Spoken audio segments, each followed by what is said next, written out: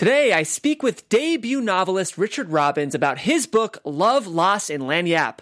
The book takes our protagonist Drew on a beautiful journey physically and metaphorically, and we'll be talking all about that and more coming up. This is Book Circle Online, featuring in-depth discussion, insight, news, and commentary on all the world's leading book titles and their authors. And now, Book Circle Online. Yes! For our audio listeners and our video listeners, I'm sure you can hear some classic New Orleans Zydeco playing in the background. Absolutely. Recommended by our very own Richard Robbins, guys, who I will be interviewing today on Book Circle Online. I'm very excited. Richard has written a beautiful and very thoughtful book called Love, Loss, and Lagniappe, dealing with pretty heady metaphorical themes that I'll be really excited to talk with you about today. Yes. Richard, thank you for being here. Thank you. My pleasure. Thanks. We're glad to have you. Guys, my name is Jeff Graham. If this is your first time tuning into Book Circle Online, this is the world's online exclusive network where we get to interview up-and-coming authors, well-established authors, and everyone in between about their work. And I think not enough people are reading today, and not enough people are featuring novelists especially. Thank you. Because it's no small task to write a novel. So I will be very excited to talk with you about that. It's my pleasure. Okay, guys, as I mentioned, we were discussing your debut novel called Love, Loss, and Lagniappe. For our listeners who might not know that word is spelled Lagniappe. And I'm sure you get asked a lot, what is Lagniappe? What is Lagniappe, or what is a Lagniappe? Yes. People will ask. Lagniappe is a New Orleans term, loosely meaning a little something extra. Mark Twain said it best. He visited New Orleans in 1883, and he came across that word on his visit and looked it up, and he described it as the 13th roll in a baker's dozen, like a happy little extra. And that theme and that word specifically appear in the novel a few times. So are you a Twain fan?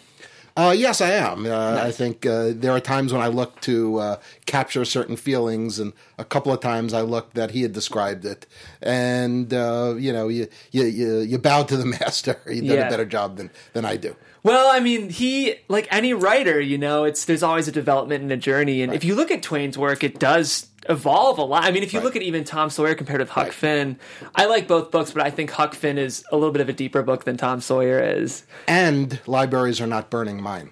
That's exactly right. Okay, so let's talk about Drew. Drew is the protagonist of this novel, and before we went live, you were saying that there are components of your life that you share with the protagonist Drew, and there are components of your life that you don't share with the protagonist Drew. And so I'm going to let you speak to, if as ambiguously as you want, sort of what you share with Drew and what you don't share with Drew. Okay. This novel is very much inspired by my life, and there are some very significant similarities, and there are some very significant differences. My wife and I met young while we were in school in New Orleans, and together we moved up to New York and raised our children and family. But early in our marriage, we had 3 children under age 5. My wife had a very bad brain tumor, and it was uncertain if she was going to make it at the time. And you never get over those feelings, waiting in a neurosurgical waiting room for 10 hours for the neurosurgeon to come out and give essentially a thumbs up and thumbs down. And when that happens, or God forbid it never happens to you or any of you, but when that happened to me, my thoughts really centered on how am I going to create and keep a happy home for my children? How am I going to shield them from what might be, this terrible loss? Fortunately, she came through it and has lived a very happy and productive life.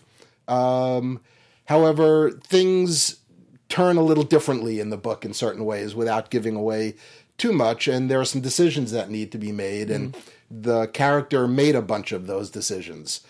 Some the right ones, some maybe the wrong ones, but it's those wrong decisions that give a novel its tension, its character. If everybody made the right choices, don't go in that building, don't date that girl.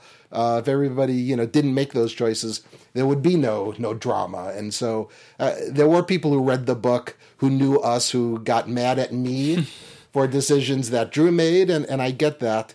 But the beginning of the book and the feelings and issues that it raises were very personal, and that gave me sort of the ability to really pour my heart into the character in a way that people seem to relate to.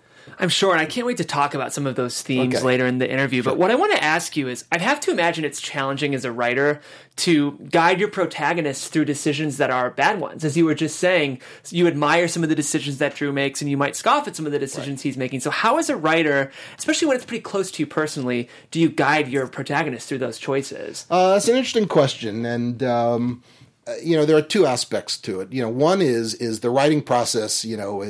While a joy to be creative, was very painful in those painful scenes, and to see me in the corner of, I tended to work in coffee shops. I had acquired that habit. It's a very New York writer of you. It is. No patches, but a beret or no? Well, of course. Good. I'm glad. Of course, different one for each week. But sitting in the back of a coffee shop, tears rolling down my eyes and dabbing them and trying to look away, while people look over. But as far as the wrong decisions,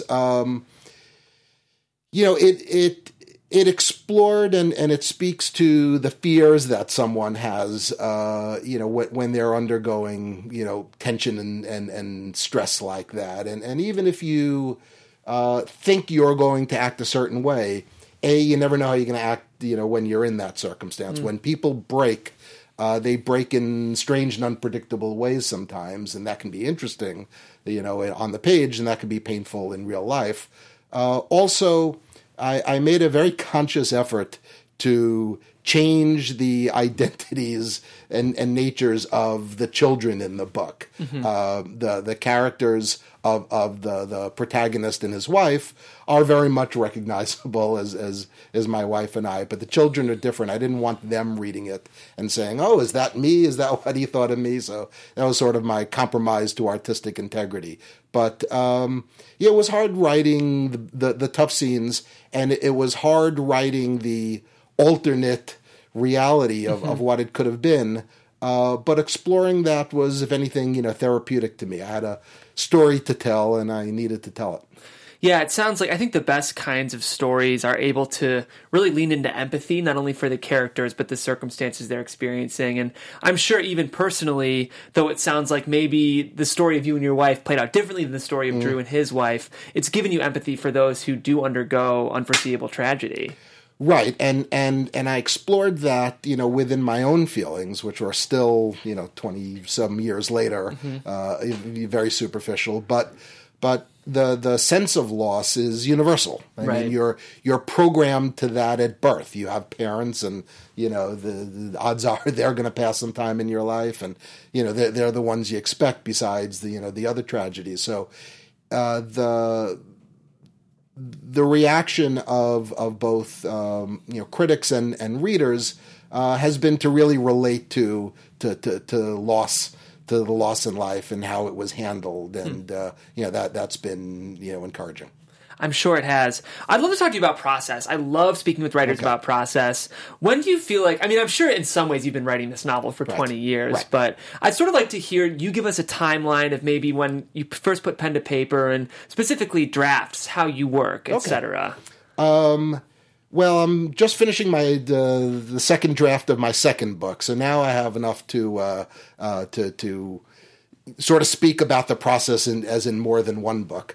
But this story has been inside me for a number of years, and been waiting to come out. And then with children and a job and such, I found it hard to really commit to writing. But my youngest son left for college a couple of years ago. And where'd he go? He went to RIT, Rochester Institute of Technology. School, yeah. So he's the youngest. And when he left, even though he had a driver's license as a senior, and seniors tend to be fairly independent, when they're home, even just the one home, it's a responsibility that stopped me from being able to take on another additional responsibility. So after he left, I found that I had a significant amount of time, and I said, you know what, this has been inside me for a long time.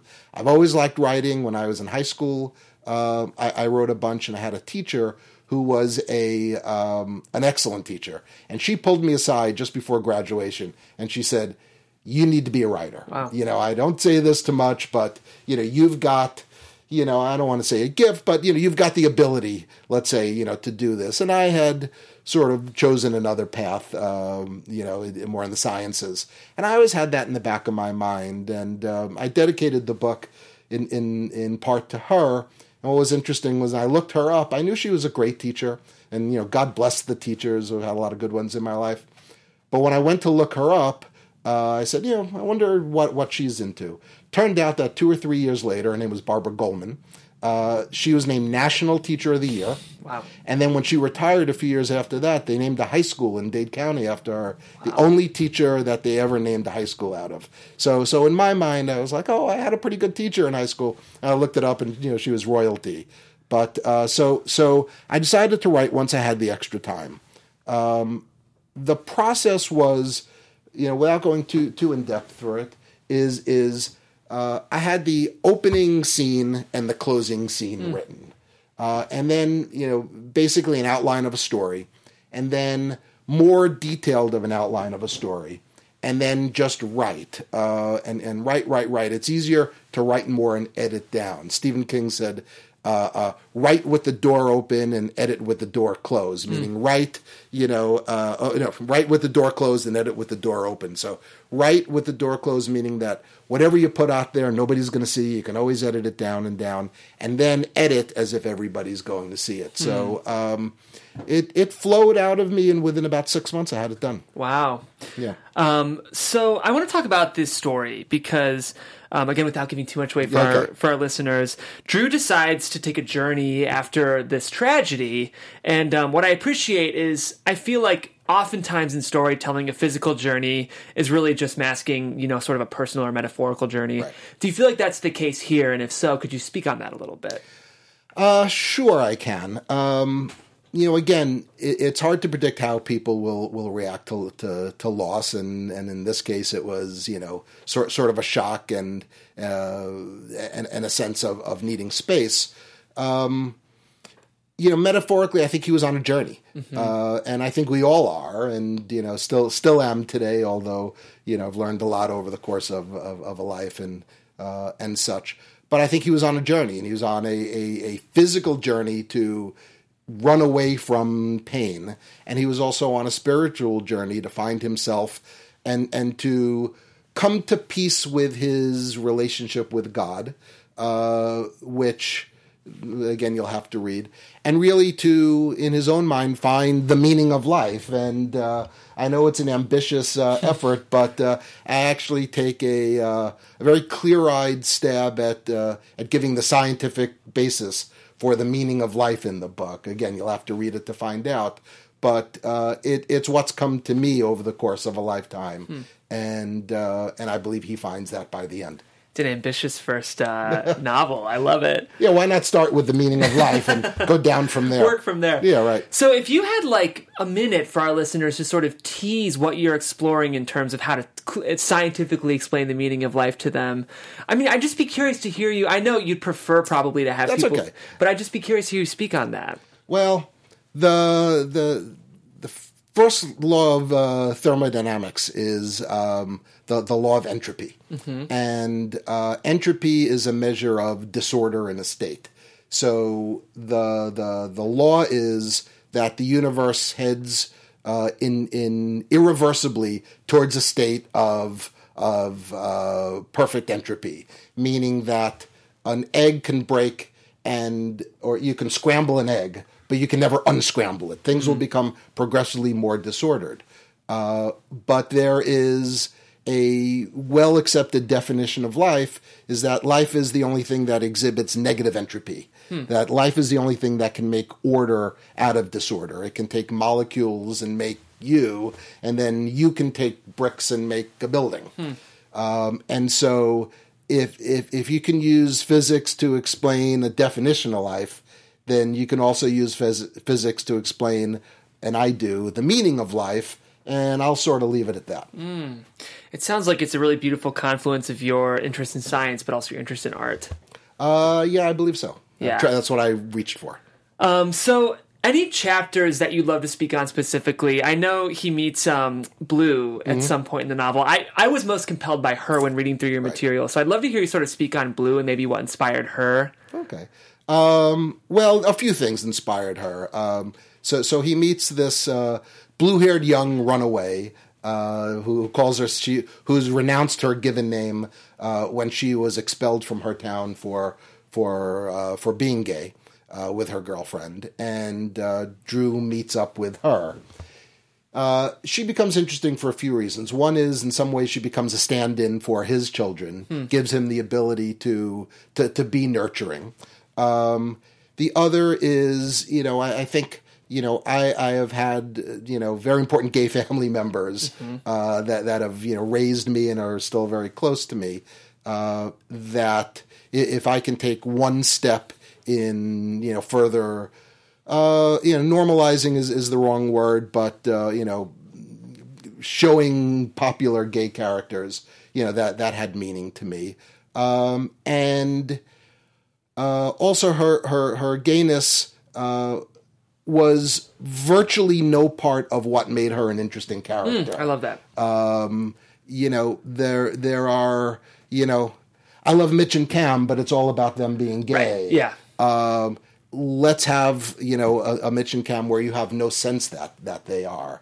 And so Blue's development is significant in the book for a number of ways, and I think pointedly not because of her gayness. I love that. Yeah, I cover a lot of TV and film here, and it's been the diversity initiatives in TV and film are so important to on one hand, authentically represent the minority experience, but at the same time, it's been refreshing to see actors of color take roles just because they're the best person for that part. Right. I'm watching an Amazon show called Homecoming right now, starring Julia Roberts, and there's a moment in the show where there are two black soldiers having a conversation, and at no point is it acknowledged or even addressed that they're both black characters. And I was like, how cool to see just a conversation about something else besides what normally would be shoehorned into this narrative. Right, it's the next generation. The first is that they're included. Right. The next is that their inclusion is not obligatory. Right. Yeah, I love that. Any other sort of chapters of his journey that, especially as a writer, you sort of fell in love with? There are a few. Obviously, my love for New Orleans and New York City are important parts of this book, and I tried to make each city, specifically a character. So I describe in a fair amount of detail, the wandering through those cities. Without giving too much away, I like the ending. Yeah, I do like the ending. I think there's layers of meaning in the ending that take some thinking about, and life is not binary, and it's not happy. It's not a happy ending, and it's not a sad ending. It's a realistic ending, and I tried to tie up some of the earlier plot points in the ending without it being Wizard of Oz-ish. Good. So I think everything gets tied up, but it gets tied up in a way that is thoughtful and hopefully realistic. Respectful of entropy as a mechanism for storytelling. I love that. So you mentioned your uncle before we went on air and how he was a bit of an inspiration for this novel. I'd love to hear you speak on that. Okay. You asked about, some creative inspirations, and, fortunately I've had a few, and again, living in New Orleans and New York brings out the creativity in you. My father's brother was Buddy, my uncle Buddy Robbins, and he was a executive with Young and Rubicam in the 50s and 60s and 70s. And my father and brother were very close. In fact, my uncle Buddy set up my mother and father when my father was at war. He said, when my brother comes home, you're going to love him. Oh, wow. And he came home, and she loved him and married him. So you do owe him a lot. I do. He wouldn't be here. I do. Yeah. And his whole life, my mother used to say, I married the handsome one. I should have married the one with the personality. And my father always took that as a great compliment. He's like, oh, I'm the handsome one. It's like, no, you don't understand. I should have married the other one. It's like, you call me handsome, I'm good.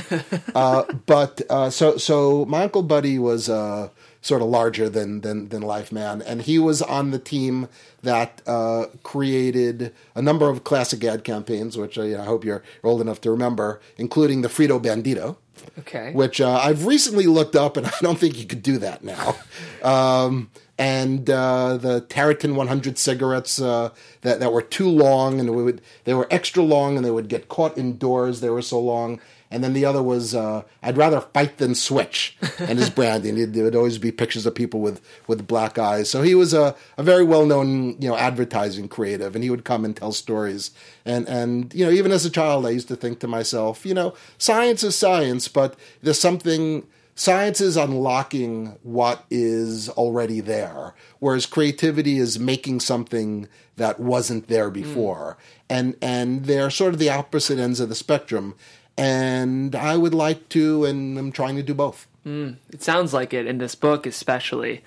So I want to talk about your journey to publication, because we have a lot of listeners who are sort of wondering, how do I get... I mean, you got your first novel published, which is a huge, huge accomplishment that not many people can claim. So I'd love to hear about what that looks like when you have a draft. What's the next step? Who do you find? How do you send out query letters? Okay. Yeah. When I wrote the book, I wrote it for myself with the idea that, the process is enough. Mm-hmm. And... if I self-published it, I'd have been happy, and self-publishing is a very legitimate avenue for many people. In fact, there are much more, established and renowned writers who self-publish, who choose to self-publish. But I wanted a publisher. I wanted it for a variety of reasons. I wanted somebody to hold my hand through the process and such. And so... when I wrote it, I got it in as good a format as I could, which once I had an editor, I realized still had room for improvement. Mm-hmm.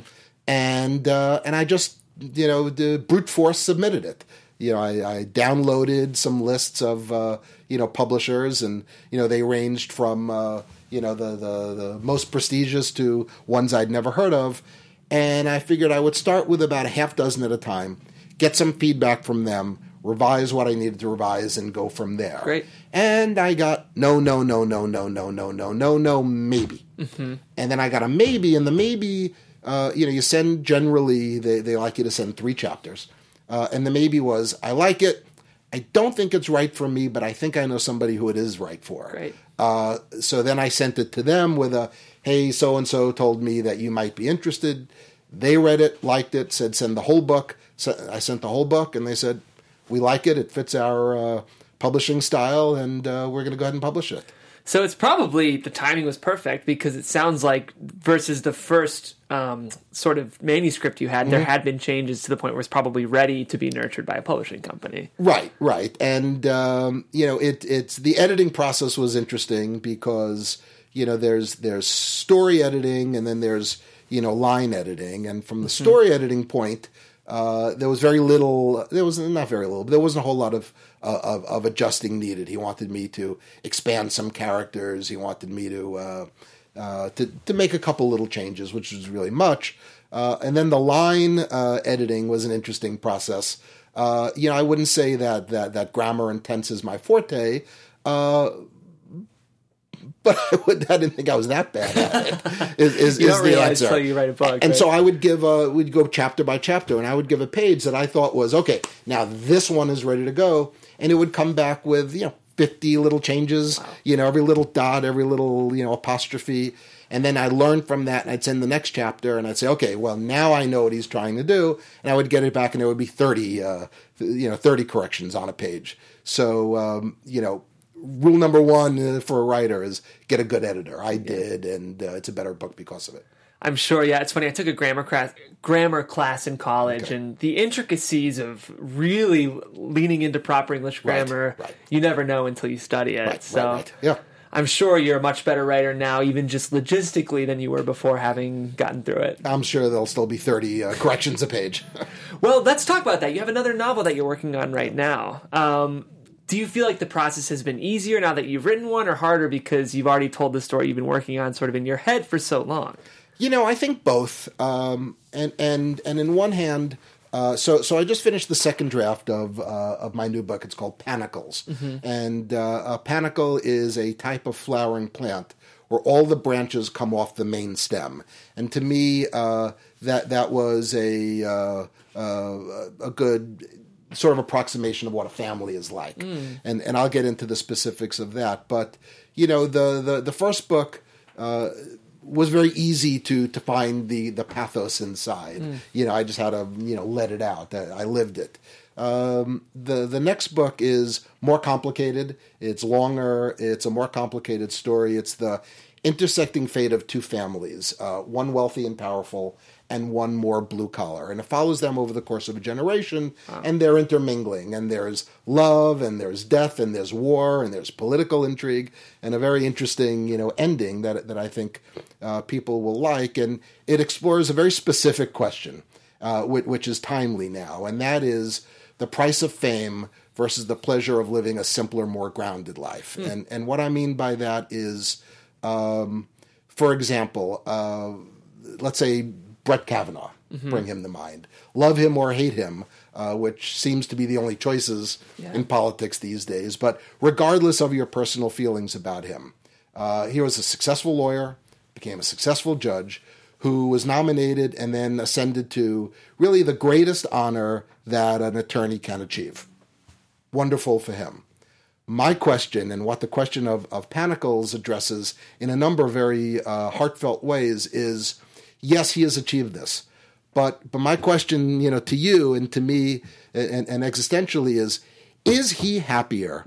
Will he be happier over the next 30 or 40 years? Will his family be happier now that he is Supreme Court judge, having gone through what he's gone through, legitimately or not, and knowing that wherever they go, half the people in the restaurant at the school hate him and half love him? Right. Or would his family have lived a happier life had he stayed in the D.C. Court of Appeals? And so, fame has a price, and it's something that as an individual we need to think about, and I think as a society we need to think about. Yeah, it's so interesting to think, if he really had the opportunity to go back and undo the nomination process, I wonder if he would, Well, that's the question. And, listen, there are people who are driven towards achievement and excellence. And society needs those. Society needs, the dreamers and the narcissists and the risk takers. They become leaders. They move us forward. They're the Steve Jobs of this world. And if we want iPhones, we need them. Right. But is Steve Jobs, was he happier? Did he live a happier life than the manager of the Apple store in the mall? That's debatable, Well, and there's sort of that dichotomy where it's like the people who have those wild, wild ambitions to succeed, sometimes those are not always the best candidates for those positions, because I think to possess those, you could argue narcissistic desires might actually compromise your ability to lead well. Elon Musk. Yeah. It's so, did you see the Aaron Sorkin Steve Jobs film? Yes. Yeah, impressive. I loved it. It was so theatrical, and Aaron Sorkin is one of the best. But right. That movie I think really interestingly explored the costs of ascension, and it sounds like that's sort of what your and that's what Panacles does. And there's a flip of the coin question that's not identical but related, and that's the responsibility if you to society if you have a gift. Right. And so if you are an artist or an athlete who has really unique and special talent, or a leader who in his heart believes that he can move society forward, what is your responsibility to society? That's an interesting question too, but that's a different one. And there are very few of those by definition. There are few of the elite. But for the next level, for people, the Brett Kavanaughs of this world, the price has, fame has a price. Right. And that's something that needs to be considered and is considered in Panacles. Well, we'll have to bring you back when that gets published. Do you have a timeline on that? Or probably spring Okay. 2019. Awesome. Going back to Love, Loss, and Lagniappe, what do you hope readers really take away? If you could leave them with one sentiment, what would that be? The redemptive power of love. There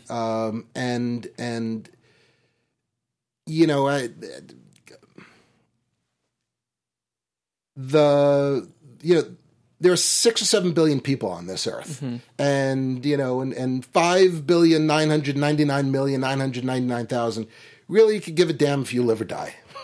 It's true. And there are dozen, 100, 1,000, depending on your life, of people who care about you in this world. And they range from your family to your friends, to your next generation of friends, and even neighbors and community, people in the community. And so, in this, sea of loneliness, there is a small, this vast sea of loneliness. There is a small island of love and care of people like that. And I think it's very, very important to maintain those relationships, to nurture them, and to appreciate them on an everyday basis. And to, you're alone in this world except for that. You have to nurture that. It's really beautifully said. It's interesting. I work in media, and obviously we've seen the world of how people interact just change so dramatically in the last 10, 15 years. Right. We talk about the sea of loneliness. I look at the fact that, you might have 1,000 Instagram followers, but again, it's such to me, an artificial form of support. Right. And it sounds like this book is kind of interested in trying to dig into what are those real connections that are actually going to provide you with some kind of peace and joy. Right, and those connections are the ones that literally saves his and his family's lives. Wow, and he counted on that. Wow. Well, with that, you guys, it sounds like you have to read this book. This is, of course, Love, Loss, and Lagniappe, written by the very kind and very, very smart Richard Robbins. Thank you. Richard, if people want to pick up this book, what's the best way for them to do that? Probably best on Amazon or BarnesandNoble.com. Barnes & Noble, that must feel good to say. Yeah, right. Yeah, it's pretty cool. Yeah. Great. So Amazon or Barnes & Noble, guys, I'm sure there's an ebook edition as well. Yes. And Kindle and Mobi, and it's in every format. And the book on tape will come out I got soon. you. Audiobook. I thought you might be going there. Yeah, it was. The audiobook will come out soon. I think we had a telekinetic moment there. Go. Are you going to be reading the audiobook or? No, absolutely not. That will be surreal for you to hear your book read by someone else, I'm sure. Yeah, I think so. And it's hard to. I've been listening and sort of we've been auditioning, voice actors for that. And when you see a character in your own image, nobody works like that. In fact, when we chose the cover, the girl on the cover looks very much like my wife. Wow. And the man on the cover looks nothing like me. He looks like Ryan. So people, my son's friends looked at it and said, "Why is there a picture of your mom and some guy on the cover?" And so it's hard to relate, but yes. Nice. Well, that must be interesting for you to sort of put on your director's hat and have to cast whoever's going to be reading your book. So I wish you luck in that, and can't wait for Panicles. It sounds really wonderful. Good. And how many books do you think you have in you? I mean, at this pace, you're going to write about 30, huh? I would like one a year. Great. And so I don't know if it's going to become easier or harder, over the time. I have a story to tell, and I'd like it to be heard. And I did in that one, and I do in Panicles, and I think I have more. Commercially, I'd like as many people to read it as you can. Right. But to me, it's more a matter of the process and engaging with those who do read it. It's a cruel world out there, and if this or these books, bring one moment of joy and pleasure to one person, or has one person see the world in a different way, which helps them, then I've accomplished my goal. And it seems like that's happened already. Well, that's beautifully said, Richard. I can't thank you enough for being here today. Thank you. It's really been my pleasure. Absolutely. Guys, of course, today I talked with Richard Robbins about his debut novel, Love, Loss, and Lagniappe. You can pick that up on Amazon, on Barnes & Noble, and soon the audiobook. You got it. Guys, my name is Jeff Graham. If you want to see more of what I'm doing at the network here, you can. On Wednesdays at 5 p.m., I tape a weekly TV pilot review series where we review a new pilot each week. We will not be here this Wednesday because it is the eve of Thanksgiving, which I'm looking forward to. But you can also catch me on Fridays. We're on hiatus right now, but I'm interviewing more writers. I host a weekly table read series where we bring in award-winning pilot and feature scripts, read them with a group of actors, and then interview their writers. So that's Fridays. That's the Unproduced Table Read. We'll be back very soon, at least in the new year, so check that out. Richard, where can people connect with you if they'd like to tell you how much they love Drew's journey in this novel? You can go to my website, robbinsbooks.com. You can find me on Facebook. I'm easy to find on Facebook. And on Twitter at hashtag #RRobbinsBooks. Perfect. Well, guys, we appreciate you tuning in. We'll see you next time here at Book Circle Online. Thanks. From executive producers Kevin Undergaro, Maria Menounos, and Jeffrey Masters, thanks for tuning in to Book Circle Online. Don't forget to subscribe and leave a comment. To suggest a book title or their author, you can tweet us at BookCircleOn. This is Book Circle Online. Thanks for tuning in.